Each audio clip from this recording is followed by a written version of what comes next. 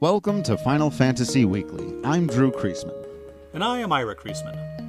And on this episode, we continue our conversation on the plot, themes, and characters of Chrono Trigger, or Final Fantasy Travel Through Time, as we're deciding to put it into a category of, because we're giving ourselves an excuse to talk about one of the greatest games ever made, as though we would need an excuse too. When last we left our heroes, they were kind of stranded in 2300 AD, several years into their future, and have witnessed the devastation of what they would come to see in a computer rendering, Lavos having destroyed the world, leaving it in this pathetic, barely livable state. And our heroes, Chrono, Luca, and Marl, or as my brother says, Marley, which is how we pronounced it when we were kids, and we're all about multiple pronunciations here. We'll have plenty of those coming up on this episode. They've decided they've got to save the world, man. They can't let this Lavos thing happen. You know, there's very little. We'll talk more and more about this in time travel stories. You think of the butterfly effect, both the actual effect and the film, the concept of messing with time being this very precarious notion. But our characters pretty instantly decide they've got to mess with time immediately here. And it's worth noting that they don't have to. Like, they live in 1000 AD, and the Day of Lavos will happen 999 years from when they're living. So they could live out their lives and have nothing to do with Lavos ever again. And they would be fine, right? I'm sure they could live fulfilled, happy lives, other than the fact that they know that the Day of Lavos is coming, I suppose. Right. The first time they messed with the timeline, it was to make sure that their friend would be born. They were saving their friend, and that's a very reasonable thing. Not that saving the world isn't a reasonable thing to want to change the timeline for, but it does give us a sense of that, again, classic Final Fantasy, though it's not technically, altruism of our heroes. So the last thing that our heroes had done was find some seeds, a symbol of hope that the people of this destitute future land can hopefully, as I just said, find some greenery and some vegetable and some life.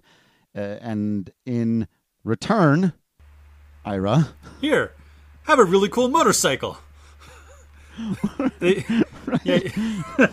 You get the keys to the jet bike. Yeah, and it's also another one of those funny reminders that you are way in the future, and that a motorcycle in this world where nobody has enough to eat probably isn't as useful or valuable as it would be from whatever time it came from. But they give you a motorcycle, which is a pragmatic thing and helps move the plot along, a little bit of a plot convenience thing to help you get to the other side of the ruins so that you can find the wormhole and hopefully return home. You just learned that there is a wormhole. You got to get across the ruins. But on your way, you discover a really strange, random, and interesting character. Yeah, you run into a humanoid motorcycle guy. He's kind of a transformer, kind of a mutant, maybe a cyborg. Johnny. He's got a cool mohawk and sunglasses and a weird-shaped head.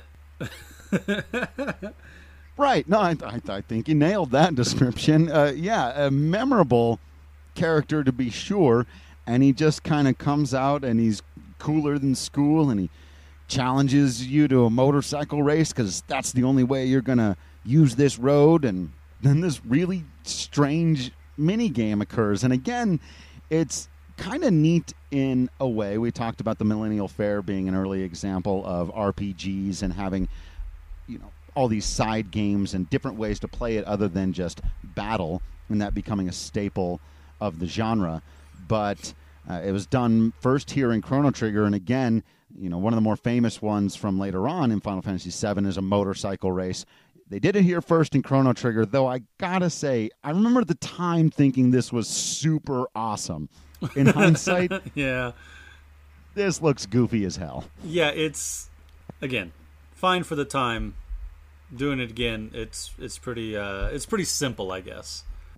It'd definitely be one of those things where if you were doing a remake, you'd get to have fun and make it look super cool and awesome, and it would be something you would change, that you wouldn't necessarily have to keep it exactly the way it was. But again, memorable. And speaking of memorable, once you are to the other side of those ruins and you're moving your way through a factory that you need to get through, again, in order to try to find the wormhole that you're not sure where it's going to take you, but you're trying to get at least out of 2300 AD, you discover a broken down robot. Robots are cool.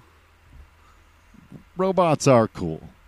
And, of course, Luca, being who she is, immediately thinks that what she needs to do is fix the robot and see if they can learn some information from it.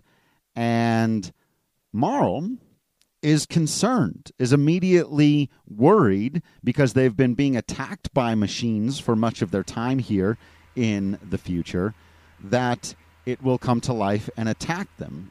And Luca responds that machines aren't capable of evil. Humans make them that way. There's a pretty profound philosophy and also an intriguing question about free will in that statement. Yeah, I mean, if humans make robots evil or not evil, then how does somebody like Robo have any free will or agency at all?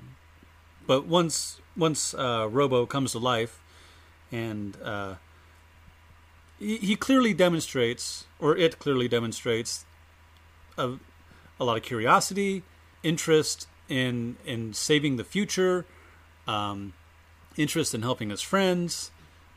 He's got agency and free will, and maybe he is unique amongst robots. But it's also worth noting that people aren't so dissimilar. Human beings, it could be said, are machines of chemical signals and meat and bones, and we are how we're programmed, how society programs us. You know, what we find moral or ethical is as much about how we are raised as our own experience. So I would say that humans, and for that matter, mystics and reptites, who we will talk about as we continue with our plot discussion, also aren't made evil. You know, people or circumstance makes them that way. Yeah, I think there are a lot of interesting ways to read this statement. One being more of an Isaac Asimov, 3 rules. You know, I could program a machine so that it literally can't hurt us. And then obviously then he explores loopholes to that problem as well. But I think you could argue that you could have free agency within a set of rules like that. So it's more nuanced than just saying, well, if you can't kill a human, do you really have free will? If you can do literally anything other than kill a human, I think you could argue that you do, but that's maybe a conversation for another time. I like your reaction or interpretation. Not that you're not seeing it that way either, but that, you know, when I read this again, actually one of the things I thought about was the way people talk about certain breeds of dog, and thinking that they're more violent or more prone to X, Y, and Z. And it's almost always the case that if a human being doesn't turn them into an angry animal, they won't be that way. And like you said, it's not that dissimilar from us as human beings. So the character then, and anyone who's played the game knows that this robot is given new life by Luca. She fixes him, names him Robo. Actually, Marl names him Robo. His name is R66-Y. There's an inconsistency there because at one point it's R-66Y, Ted Woolsey. Don't be picking on Ted.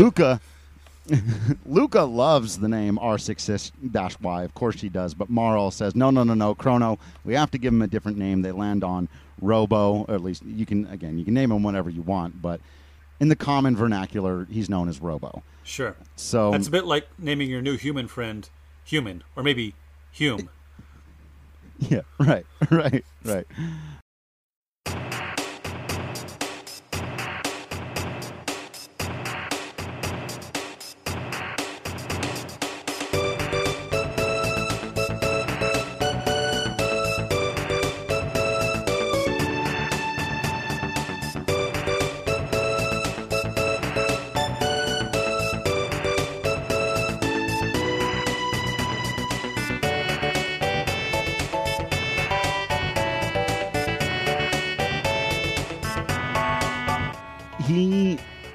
as a character, more or less symbolizes all of these questions. He will, throughout the story, have to ask them to himself. How much free will does he have? And what is his primary directive? And is that something that he should care about? And why should he care about saving the human race? He's literally not a human. And so we'll just continue to look at those questions as they come up throughout his story.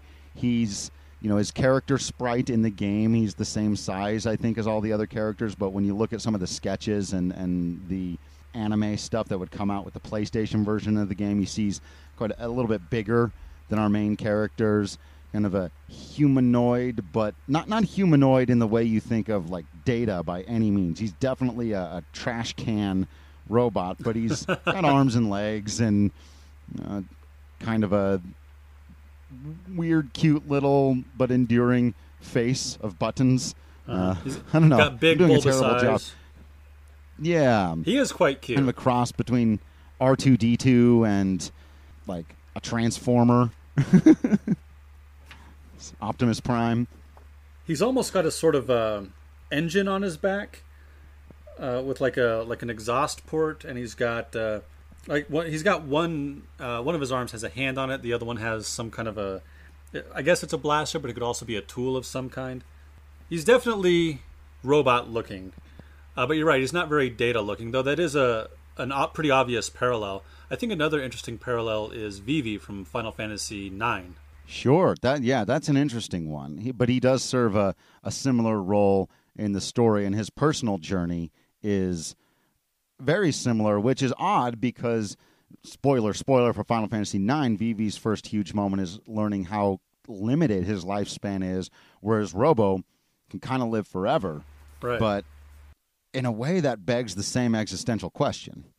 Fascinating stuff. And we get right into a major question with him immediately, because he leads the gang out of this factory to the next. He decides to join because Luca fixed him, and of course I would help you. You fixed me, and yeah, let's go. And you fall in love with him and his super awesome theme song, and you head through the factory, and you come upon, after the end of a really difficult dungeon, as I recall it, honestly. It's kind of those slime things are a pain in the neck.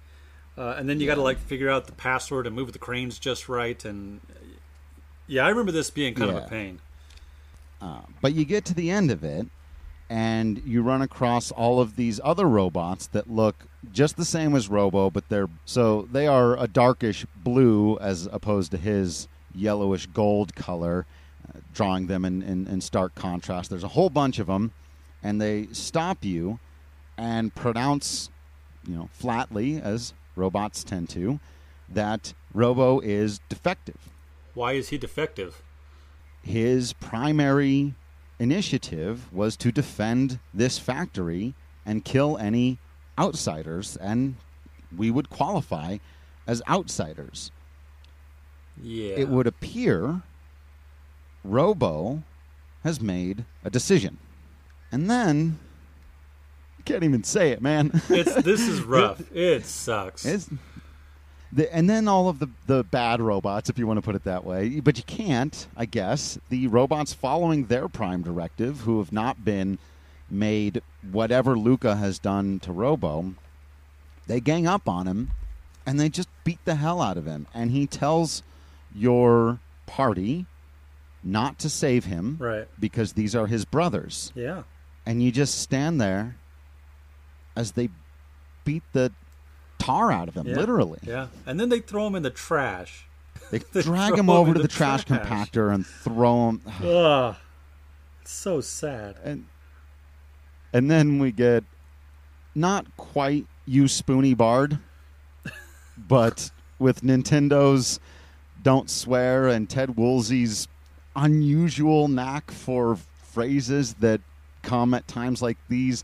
Luca screams out, "You cocky boxes of bolts." Yeah.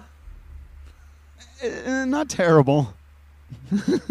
So our party does decide to go ahead and defeat the robots, instead of lay down and die. Right. And they pull their new friend out of the trash compactor. Luca repairs him once again, It's another sad scene. It takes some time. She works on him for a little while. Once he's fixed up, they have found the portal they've been looking for this whole time. They decide they're going to see where it goes, and Luca asks Robo what he wants to do, what his plans are for the future. And he, gives her the proverbial, no one's ever asked me that before. No one's ever cared about what I was going to do. And you fixed me. You've clearly cared about me for some reason. I'm coming with you guys. Yeah. Good choice, dude. Yeah. Maybe, though, because then they all jump in a portal to God knows where and end up at the end of time.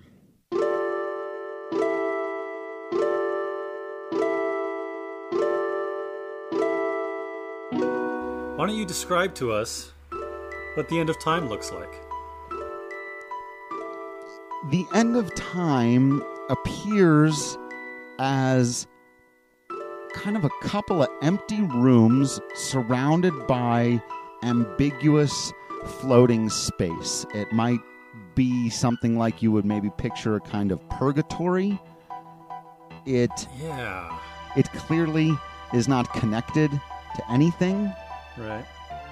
It appears to be floating in an ambiguous area in time and space. In the room you first see, there are a series of pillars of light, and then there's a narrow hallway that leads to another room.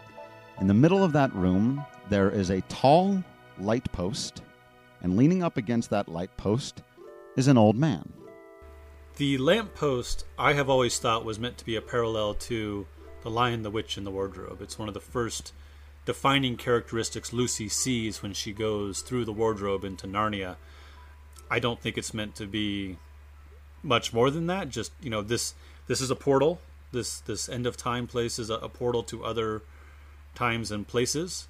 And so I thought it was, I don't know if it was deliberate, but I always thought it was an interesting parallel to have that lamppost there. Yeah, I like that. And behind the man, and in the other corner of the room, there is a door. Yeah.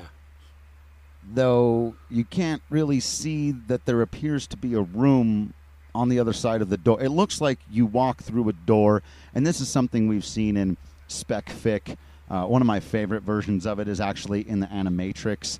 There is a short where the young woman is looking for her cat, and at one point opens up a door that appears to go into nothingness, or like into a glitch in the Matrix, and hears her own voice echo back at her. Like, it appears to be a door into nothingness. You'll find out what it is in just a minute. So being that the only things that you can appear to interact with here are these pillars of light and a lamppost and a man, intrinsically you decide to speak to the man leaning up against the lamppost. Sure. Yeah. Good call.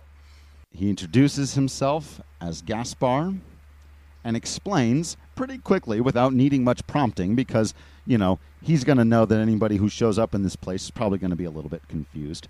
I'm going to quote directly now. When 4 or more beings step into a time warp, the conservation of time theorem states that they will turn up at the space-time coordinates of least resistance. Here. Disturbances in the space-time continuum have increased recently. Far too many folks are just popping up here. I fear something is having a powerful effect on the very fabric of time. This suggests to me that Chrono and his buddies aren't the only ones who are showing up at the end of time. Now, that never bears out in this game or in the next, but it does make me wonder if, there are other time travelers in this series somewhere that our buddy here has been talking to or knows about. Do you think I'm reading too much into that? No, I've wondered that exact thing as well, and then I've also wondered if maybe, it gets so weird once you start traveling through time. Is he just talking about other versions of Chrono and Luca and Marl, or no? But as he just noticed, because there is something very strange happening with the fabric of time and timelines getting blinked out of existence or being changed or whatever, and we'll get more and more into that. But I've always thought that was an interesting line as well, because like you said, we're never introduced directly to any other time travelers. People who've been thrown through time, and we'll get to that. But the other thing that I think is really funny about this is that this mixes some cryptic moving forward of the story, as we were just talking about, with a very pragmatic excuse for a video game mechanic that you can only have 3 characters in your party at once. And also why at this point in the plot you would be taken to this place where the more overarching story can come into clearer view because you've just gained your 4th party member in Robo. So, it was 4 of you instead of 3 like it was earlier. That's why you're here. Just a tight little excuse for that. So, Drew, there is a bucket in the bottom left corner of this room, and there's a door in the upper wall of this room. Do you think we should go to the bucket or the door? Well, I would go to the bucket. Right. If you try to go to the bucket, there's this little point of light there, and the gentleman at the light post, Mr. Gaspar, will say, you don't want to do that. Because it turns out that bucket contains the portal to the day of Lavos. And you are nowhere near ready to take on Lavos at this point. Right. And then at this point, he explains that maybe you should check out that door behind him. And so you go to the door, as you would. It's the only thing left. And I think if you try to get into it before that, you just can't. But once you're given clear, you enter the room, and you discover Speakio or Specchio. I don't know. Again, with the names.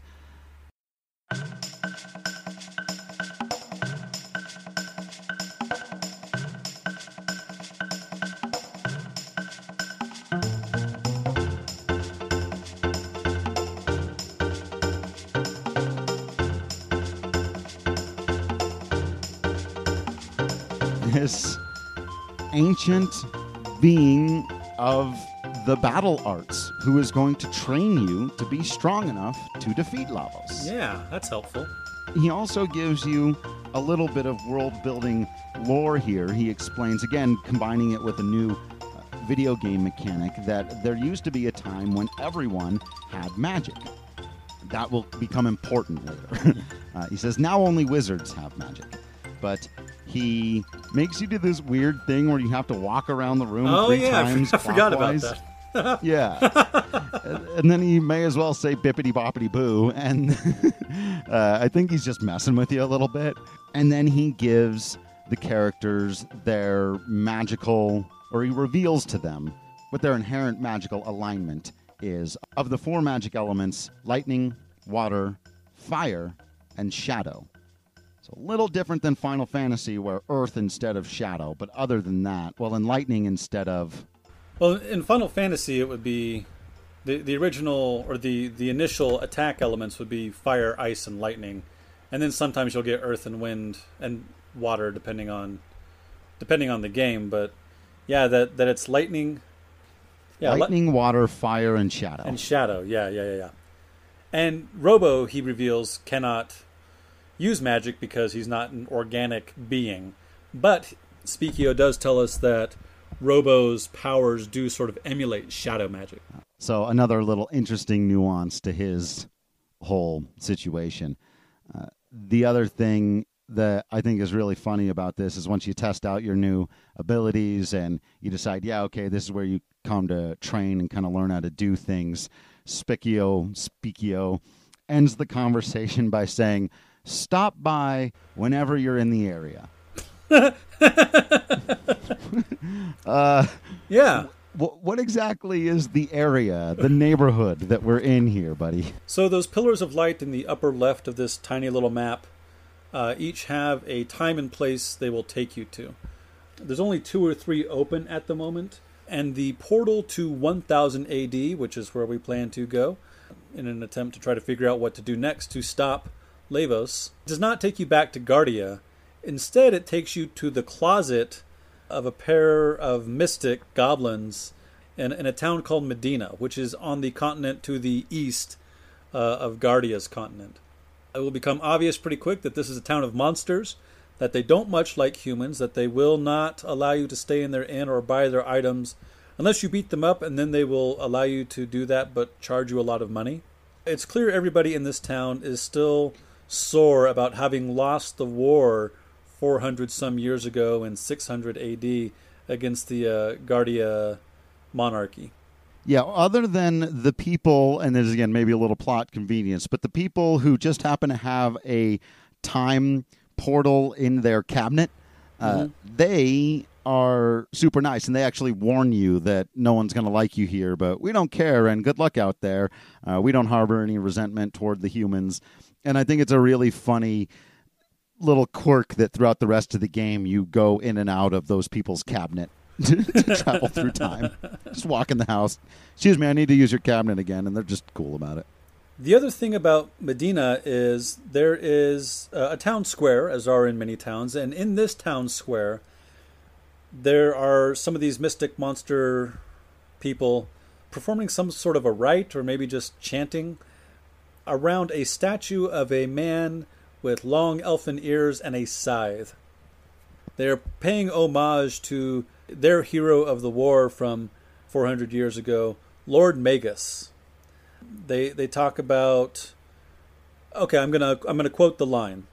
As soon as Magus's creation, the mighty Lavos, awakens from his long sleep, the human race is doomed. And this is our first hint at where Lavos comes from. It appears to be the creation of this person, Magus, from back in medieval times. And hey, we know how to get to medieval times, sort of. There's a cave nearby. It's a pretty quick dungeon. You fight a monster called the Hecarim, which these days sounds like a dog meme.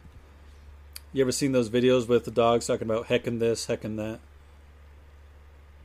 So you defeat the Hecarim monster. You manage to get into a whirlpool that conveniently takes you back to your continent in the west and tosses you back up onto land very near your town. So you can go back to the Millennial Fair. You know that time portal there will take you back to 600 AD in the Guardia region, which at this point is what you want, because you want to go back in time to that war between Guardia and the Mystics so that you can stop that frickin' Magus dude from creating Lavos. In 600 AD, the king is ill. The king's not feeling good, mostly because he's got some major anxiety about this war between Guardia and the Mystics. And it turns out our guys, you see how I quickly identify with the humans instead of the Mystics? I already got my racial tribalism going on. The humans are not faring well at the moment. So we promise to help. If you go and talk to the chef, in fact, I think you need to talk to the chef to get the jerky, because you're taking supplies out to the soldiers. You'll meet the captain of the guard. You'll give him the shipment of jerky. He will ask for your help in the fight against Magus. And then, Drew, you have a battle on a big bridge. Yes, you do. Another connection to the Final Fantasy series. That's right. We got parallels all over the place. And then you're introduced to an important character in this story, and another one with a fun name, Ozzy, who is this big green monster-looking thing. Again, like the Mystics are all kind of monster people. He's kind of like a goblin or a hobgoblin, just, pointed ears, green skin. Very sort of a typical fantasy monster race. I also think that there's two possible references with the character's name, either coming from Oz, being, just an obvious fantastical allusion there, and you could kind of see him fitting into the land of Oz, but I think more likely to characters like Ozymandias from Watchmen, which comes from the Greek name for Ramses II, who, a puppet master, a puller of strings, and a maneuverer of politics, and that is exactly what we will come to find Ozzy is in this story. A world-famous quote on one of his artifacts reads, "My name is Ozymandias, King of Kings. Look on my works, ye mighty, and despair." There's also a fun musical connection, but we'll get to that when we see the others, and you'll know what I mean if you've played the game. So there's a giant zombie thing called Zombor that Ozzy sends after you when he can't defeat you. You defeat Zombor, and the humans win the day, and we make our way to the village of Por, or Pori, maybe. Yeah, I don't know. Again, say it how you like. Well before voice acting, though some of us preferred it that way. In the town of Por, this is where we first hear about a sword called the Masamune. But one of the things that also becomes clear at this point is that Magus, and we do call him Magus, and I've heard a lot of people call him Magus, again, fine by that, can only be defeated. In fact, not only can he only be defeated, he can only be gotten to because his castle is fortified with like a natural, there's a magical mountain, he's taken a natural, how do I say this? He's taken a natural defense of a mountain and magically made it surround his castle so that you can't get to him. And the only way he can be defeated, at least legend says, is with the legendary Masamune, or Masamune, Masamune, depending on how you'd like to pronounce it. As a quick aside, hang on. There was a person, Masamune, who lived circa 1264 in the real world I'm talking about now, not in Chrono Trigger. This is who this is based on, is widely regarded as the greatest swordsmith in the history of Japan, though, I'm sure there are some guys alive today doing great work. He was alive from 1264 to 1343, so long time ago. But his name is oftentimes used in fantasy for great swords and is used to a pretty phenomenal effect. This was the first time I'd ever heard this word, was right here at this moment in Chrono Trigger. Yeah, me too. I didn't realize that the word for this sword and the names of the characters who embody it were based upon a real person. The Masamune is a sword that we'll see reappear in other versions throughout plenty of other RPGs and plenty of Final Fantasy games, though I was always a little bit miffed when it wasn't the most powerful weapon in the game because Chrono Trigger made such a big deal of it. But I believe Sephiroth carries Masamune.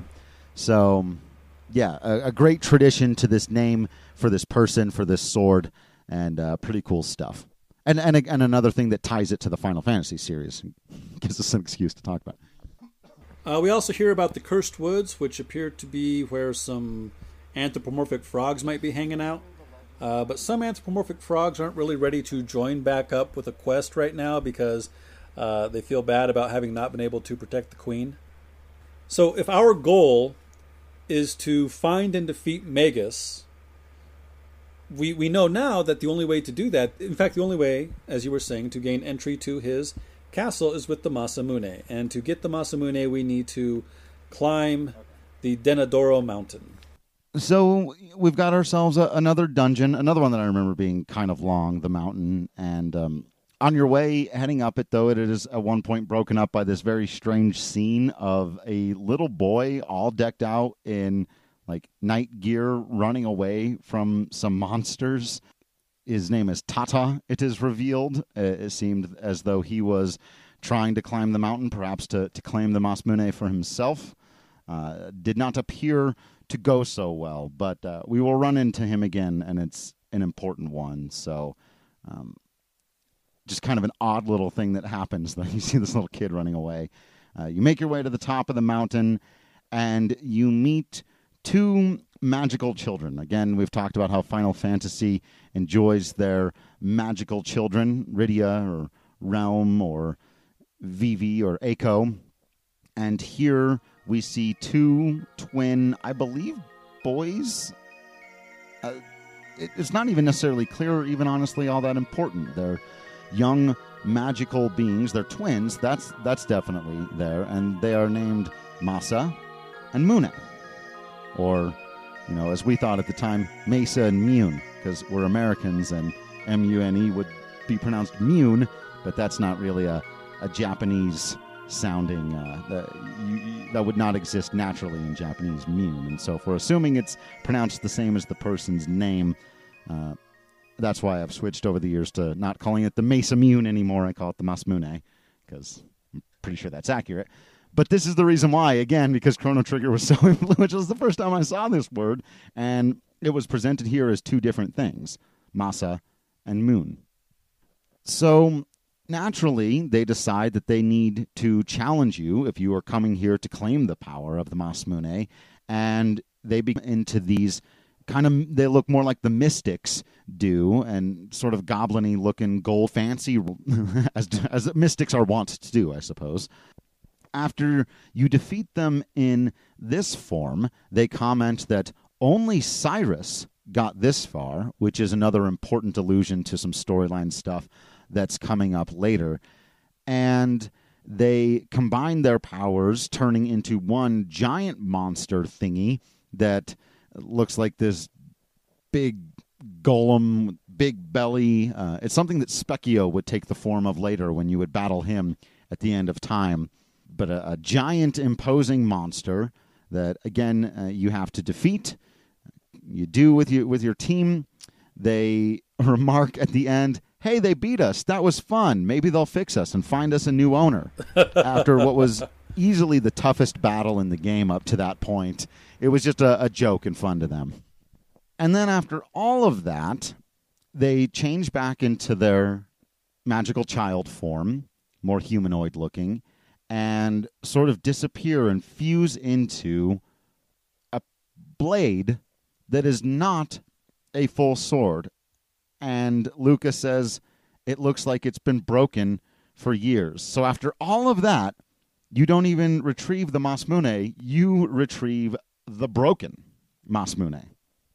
Congratulations. And then there's this thing that happens that you mentioned how the whirlpool earlier conveniently kicked you back into hometown. At the end of this, you ride the wind back to the bottom of the mountain, and it's got this goofy-looking animation on the old Super Nintendo where it really just looks like your three characters get shot out of the top of the mountain back down onto the land, which would kill them. But there's again these weird little that we talked about it in Final Fantasy V. If you were choosing to be really cynical about, things happening just because they happen, and you just have to accept a certain weird fantasy element to riding whirlpools and tides of wind, so that really it's an excuse that you didn't have to go back through that entire dungeon over again. Right. There is some thematic tie-in because there's wind all throughout that dungeon, and the Masamune takes on... It doesn't have, elemental properties and, it does wind elemental damage, but because it's so fast, it's fast like the wind, and so it does have at least that thematic element to it. Right, like with the four people stepping on the right. the time portal, there is a reason for it, which is nice. And that's, I think, one of the reasons why people really appreciate Chrono Trigger, is that it does give you, even if they're totally absurd or obviously maybe even a little bit transparent, there is a reason for it. And so, good enough, So, back in town, you discover Tata, that young boy again, and he explains that, quote, some frog guy dropped this, showing you something called the Hero's Medal, which will be important again later. And he explains that everyone started calling him a hero once he had picked it up, and that's why he thought he could go to the top of the mountain and be a hero. But he admits that he's really not one, and he was just pretending. And you feel kind of bad for this kid. But you sneak back over into Frog's house, and you show him that you've got a piece here of the Masamune, but he says, I have no right to wield it. I did, he's still sulking and brooding, as knights who have failed their queen are wont to do. Mm-hmm, mm-hmm. But he does have, there in his quarters, the other broken piece of the Masamune. But who in the time of 600 AD could possibly be a good enough forge master for such a blade? Clearly there would be none. But, and I don't know if you know this, we're a group of time travelers. Right. Who happen to have the easiest path back to 1000 AD, where we're from, 400 years into the future, and we happen to be well acquainted with a pretty skilled swordsmith. Yeah, Melchor. So we do that, right? We go back to 1000 AD. We meet up with Melchor. We show him the pieces of the Masamune, and he says, wow, that's pretty cool. But I got to tell you guys, in order to reforge this sword, in order to put it back together, I need this thing called a Dreamstone. Turns out the Dreamstone does not exist in this time. And during this scene, there is a musical cue that gives you a hint to the importance of what is about to unfold and Melchior himself. And it is the track titled Corridors of Time, which is probably playing behind us as we speak and will multiple times throughout this podcast because it's one of the more famous pieces of music in video game history. It is deeply tied and connected to this game. It is the overworld theme that plays in the Kingdom of Zeal. If you don't know what that is, we'll get there. But that's what it is tying us to this moment, because you come to realize that Melchior knows a lot. How does he know about Dreamstone? And he's really surprised that you managed to come back with the Masmune, and he's starting to realize that these people maybe... Like he knows more than he's letting on here, and the musical cue gives us a clue into what's going on and the deeper story that will eventually unfold with Melchior. So, at the end of time, it was possible to go back to 65 million BC before doing it as we're about to now, but there was nothing to do. At this point, though, now that we know that Dreamstone existed 65 million years ago, we decide, okay, now we have an actual reason to go there. And our characters just kind of deduce that. Again, they're really into taking these like guesses and traveling through time to see what happens. They know it doesn't exist anymore, so they assume, well, it must have existed a long time ago. The Melchior said it was used for money at one point, but they travel back to 65 million BC and are immediately attacked by these strange-looking dinosaur creatures. So it turns out these lizard people are known as reptites. Reptites rule 65 million years ago the world thereof. They've got a big civilization, and they don't much like humans. And you might be thinking to yourself, humans? Did humans exist 65 million years ago? Well, probably not in our world. Modern humans are thought to have emerged between 4 and 7 million years ago. The fossil record shows variations on proto-humans, Australopithecus and Homo erectus, and I'm trying to draw from my archaeology and anthropology classes from college 20 years ago. But we're fighting these reptites, and it's not going that well. But we are rescued by one of the most badass characters in all of Final Fantasy. I mean Chrono Trigger.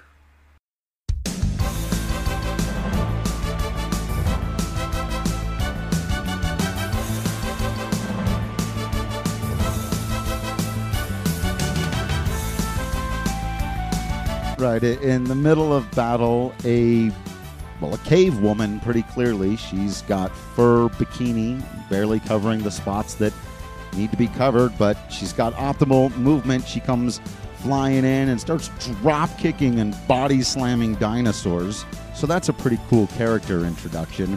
Not to mention her badass music that plays with it that totally jams out. Yeah, this is Isla. Do people pronounce her name in a way other than Isla?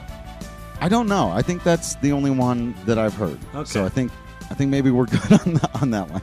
So Isla is a tall, broad, well-muscled, blonde woman, is really just extraordinarily strong. She brags about being extraordinarily strong. She's known throughout her tribe for being extraordinarily strong. She is the strongest in the clan, therefore she is the leader of the clan. She is the most physical character you're going to get in this game, and her strength is a great asset to the player party. Yeah, I think subtly there are some really interesting societal comments being made there. You mentioned that she is in charge, which doesn't really make their society necessarily matriarchal. She's just the strongest one right now. Right. But there's also something, we'll talk a lot about the non-linear progression of skills and ideas, and it's made obvious that in a world more primitive, where you would have to fight every day to survive, you might be a bit tougher, a bit stronger, not unlike the wildlings, and fighting is pretty much their existence. They're not as intelligent as other races or cultures, and ends up costing them in several instances. And that's similar here with Isla. But there's an interesting comment that she is the strongest of the bunch, despite the fact that she comes from these ancient times. An interesting comment on how, over the years, while maybe our characters have gained in intelligence or wisdom, they've lost something in terms of their ability for pure, raw, brute strength, which we know at times can be very important. It's also worth noting that though she is strong and is ready to use violence to solve her problems, and even smacks around this guy we're going to meet, Chrono, when she's displeased with him, she's not unkind. She genuinely cares for the people of her village, the people of her tribe, and these new friends she's just made. Right. Which she does say at first she respects them because they're strong. She sees them fight off the other reptites, and she says, "You strong, I like you." Fair enough. And then she invites them back to eat, dance, drink, sing, and fight. And this is something that she'll kind of repeat this mantra a few other times throughout. She likes to eat, dance, drink, sing, and fight. And other than fight, I'm good with all that. I'm on board. I'm going to her party, which is what they're about to do. But before we get there, I want to make a couple of comments, because these are things we could have brought up before, but I feel like they're brought into incredibly stark contrast at this moment. One that occurred to me right away is you're killing all of these dinosaurs. Again, back to the butterfly effect, right? That whole thing is, if you step on one butterfly from 1,000 years ago, that maybe it will completely change the way society, and I think it can be a bit of a stretch, but I also think it's fair to say you really don't know what the ramifications are going to be when you go, especially even into the ancient past, and start messing with things. And in a lot of time travel stories, you're really not supposed to do stuff like that. We've saved our friend Marl from, a weird time loop problem. But now, just in 600 AD, we swung the tide of a war in favor of the humans. And now we're in 65 million years ago, destroying ancient wildlife with God knows what repercussions. Now, they don't really get into it in Chrono Trigger, but there are sometimes in time travel stories the idea that the time travelers themselves are immune from paradox. That is, they can't do anything that would destroy themselves by messing with time. Again, it depends on your time travel story. Clearly, that's not true in, for example, Back to the Future. His interfering with his mom and dad starts to jeopardize his own existence. And it's sort of contradicted here in Chrono Trigger, too, when her existence was jeopardized. But there is a certain amount of, what they're doing is what happened, because we know the humans do eventually win against the Mystics in 600 AD.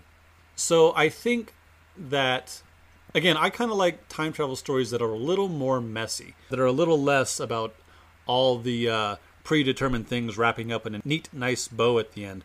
But that is kind of what's going on here. As we will find out, a lot of the stuff that, especially the second time we come back to the Stone Age, that was stuff that was all going to happen anyway, or had already happened. Right, and we'll keep diving deeper into that as we go.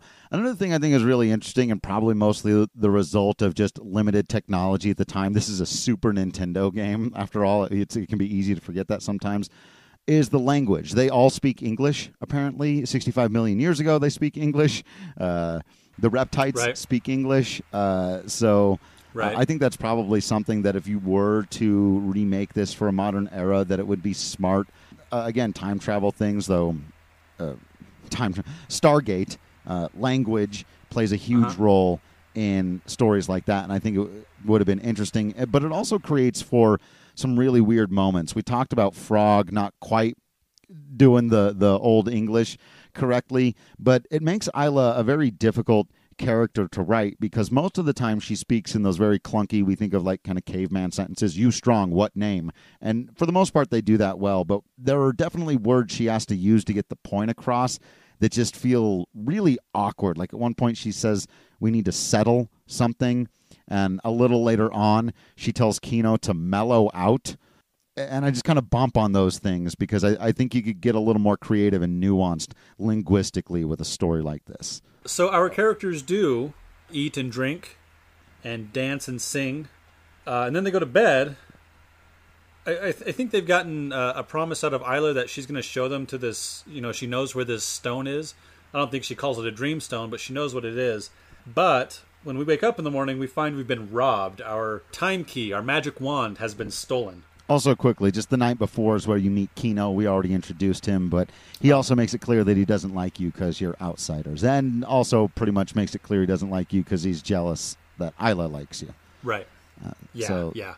We are way stronger than him. There's also some fun stuff here with... They don't make it clear again as Nintendo. It's really ambiguous, but I'm pretty sure they're getting drunk, and Luca makes a little comment about having been a perfect lady the night before, and it doesn't seem, but then she said her stomach hurts, and it doesn't seem to affect Marl at all, which makes me think that she's partied before and Luca hasn't, which is a fun little nuance. Oh, those rich girls. Right. Those rich girls are having pretty lit parties in Guardia. You're a rich girl, and you're gone too far, 'cause you know it don't matter anyway. Right. And to get Isla to agree to find the red rock for you or with you or to give you the red rock, you have a soup eating contest that, I don't know, something was in that soup. That's all I'm saying. They were partying hard. That's I'll leave it at that. All right. So we have to follow the footsteps in order to find out that Kino stole our time key. Isla smacks him upside the head pretty good for having done that. Yeah, she blames the reptites because they're the natural enemy, but it's one of those reminders that sometimes we jump to conclusions, and it was actually your buddy that stole our stuff. And that's when she tells him to mellow out.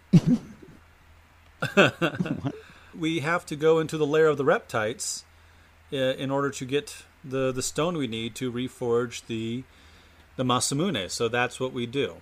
Azala, the king of the reptites, is it a king? Is it a queen? I actually don't know. Okay, fair enough. Azala, the leader of the reptites, refers to us as apes and is certain that they will be able to defeat us. But being the heroes of this particular story... He does not. Did I trail off in the middle of a... One of the things, too, that is also made clear here, I was just talking about, despite some of the weird bumps on the language stuff, it's also very clear that Azala has a far better command of the English language, again, speaks in formal tones and seems very intellectually curious about what these apes that are clearly not like Isla are doing here. And they make it clear that the reptites are the more technologically and intellectually advanced species, which of course begs the question, then where the hell are they? At this point, Azala calls on his beast of choice for the battle, Nizbel, giant triceratops-looking thingy. Reminds me of Rocksteady from the Ninja Turtles. You defeat Nizbel, you get your red stone, the Dream Stone, you return to 1000 AD, you march into Melchior's house, you put that stone down on the table, and he is flabbergasted that not only have you found the two broken pieces of the Masamune, but now you walk in with Dreamstone and you put it down in his house. And again, there's a plot convenience thing here, but it's still addressed where he starts to ask, where, who, what? And then he says, no, don't tell me. I don't think my heart could take it. So, of course, Melchior, with the help of Luca, because there's a handy project to be done here, repair the legendary Masamune and present it in all of its glory. They take it to our favorite anthropomorphic Frog Knight and convince him to rejoin the battle against Magus. A large part of that convincing is actually done as well by a dream he has that night, and this is where we get the story of Cyrus and the hero medal and him being the bearer of it, being the most glorified knight in the realm at the side of the queen, and a fateful mission they were sent off on to discover some evil magic goings on at the top of a familiar mountain, where we see he and his trusty squire Glenn taking off after this, what we clearly recognize to be character called Magus, and Ozzy is also present in this encounter. And I'm skimming over some stuff here. We saw some stuff from when they were younger, but the long and short of it, really the ultimate thing here is understanding that it is in this encounter that Cyrus is killed by Magus, that Glenn is turned into an anthropomorphic frog, and that his story is kind of set forth, and that's part of the reason why he feels so bad, him inheriting the hero medal after that and trying to become a knight as an anthropomorphic frog, then failing. The queen took it that much harder, but he sees all of this and these people returning with the fixed masmene as a sign that he must re-enter the battle. Our heroes make their way to the rock barrier, and Frog, with Masamune in hand, does this really cool animated thing where he like leaps and brings the sword down, and there's this line of light, and it crashes and breaks, and the rock spreads apart, and we have access to Magus's castle. Yeah, and this is one, too, where they put in, when the PlayStation version came out, cutscenes animated by Akira Toriyama. And whether it's the original Super Nintendo version of it or that cutscene, it's awesome to watch him take that sword and cut that mountain into pieces, cut a path for, after all of his brooding, for him to get this incredible heroic moment with his music playing in the background. Great stuff in any version of it, always. Classic scene. And then once you're through the barrier, as our heroes approach the castle, you get this really cool angle on this castle with like a giant gargoyle at the top and the moon behind it, and it's, even if it wasn't dark when you went in, it's dark now.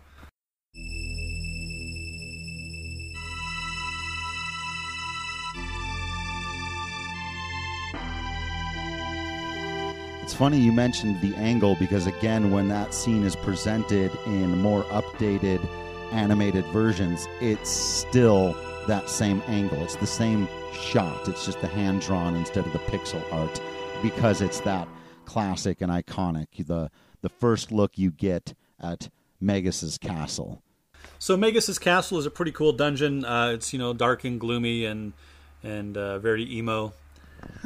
There are 3 magical generals here. Ozzy, who we've already fought. Also Flea and Slash. Get it? So, in case you don't, by the way, Ozzy is a reference to Ozzy Osbourne, the original lead singer of Black Sabbath. Flea is one of the greatest bass players who ever lived for the Red Hot Chili Peppers. And Slash is a pretty good guitarist for Guns N' Roses with an iconic hairdo, who had some of the best guitar solos of all time. So after defeating his 3 generals, we make our way to Magus's inner sanctum. And here we find he is conducting some sort of ritual, presumably to create Lavos, that rotten bastard. And our third straight kind of classic shot scene in a row, when you walk in and all of the candles light up one by one, these blue flames that light a pathway up to where he is, and then a circle around him, really adding to the ritual. And again, a scene that is a cutscene in later iterations, to draw you in even deeper to the importance of this moment.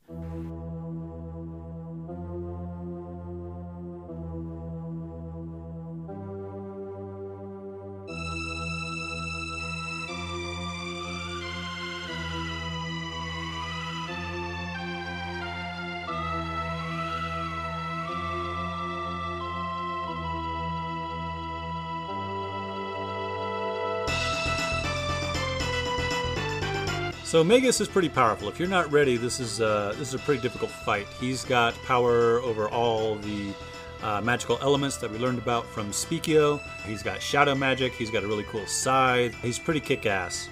Upon defeating Magus, we kind of assume that with Magus dead, he can't create Lavos. But Magus reveals that he wasn't trying to create Lavos, rather he was trying to summon Lavos. Which doesn't sound very good either, but there's an important distinction there. He says that Lavos lies within the planet, siphoning off its energy. And we, having come here to heroically stop him, have actually interrupted his summoning spell. Interrupting his summoning spell causes a massive time gate to open, swallowing us, Magus, and Magus's castle all at once. Oops. Yeah. This is why you're not supposed to mess with stuff. So, then things get really weird. Right, up to this point, it's all just been your standard stuff. But no, right, this is our characters are scattered to the winds of time. And middle episodes end on cliffhangers. That's it for this episode. Thanks for listening, and thank you to anyone who's reached out to us. Feel free to let us know what we missed, got wrong, or should have mentioned. You can follow us on Facebook and Twitter at FFWeeklyPod, or you can email us at FinalFantasyWeekly@gmail.com. Join us next time when we open the sealed door, discover a black omen, and offer peace to faraway times.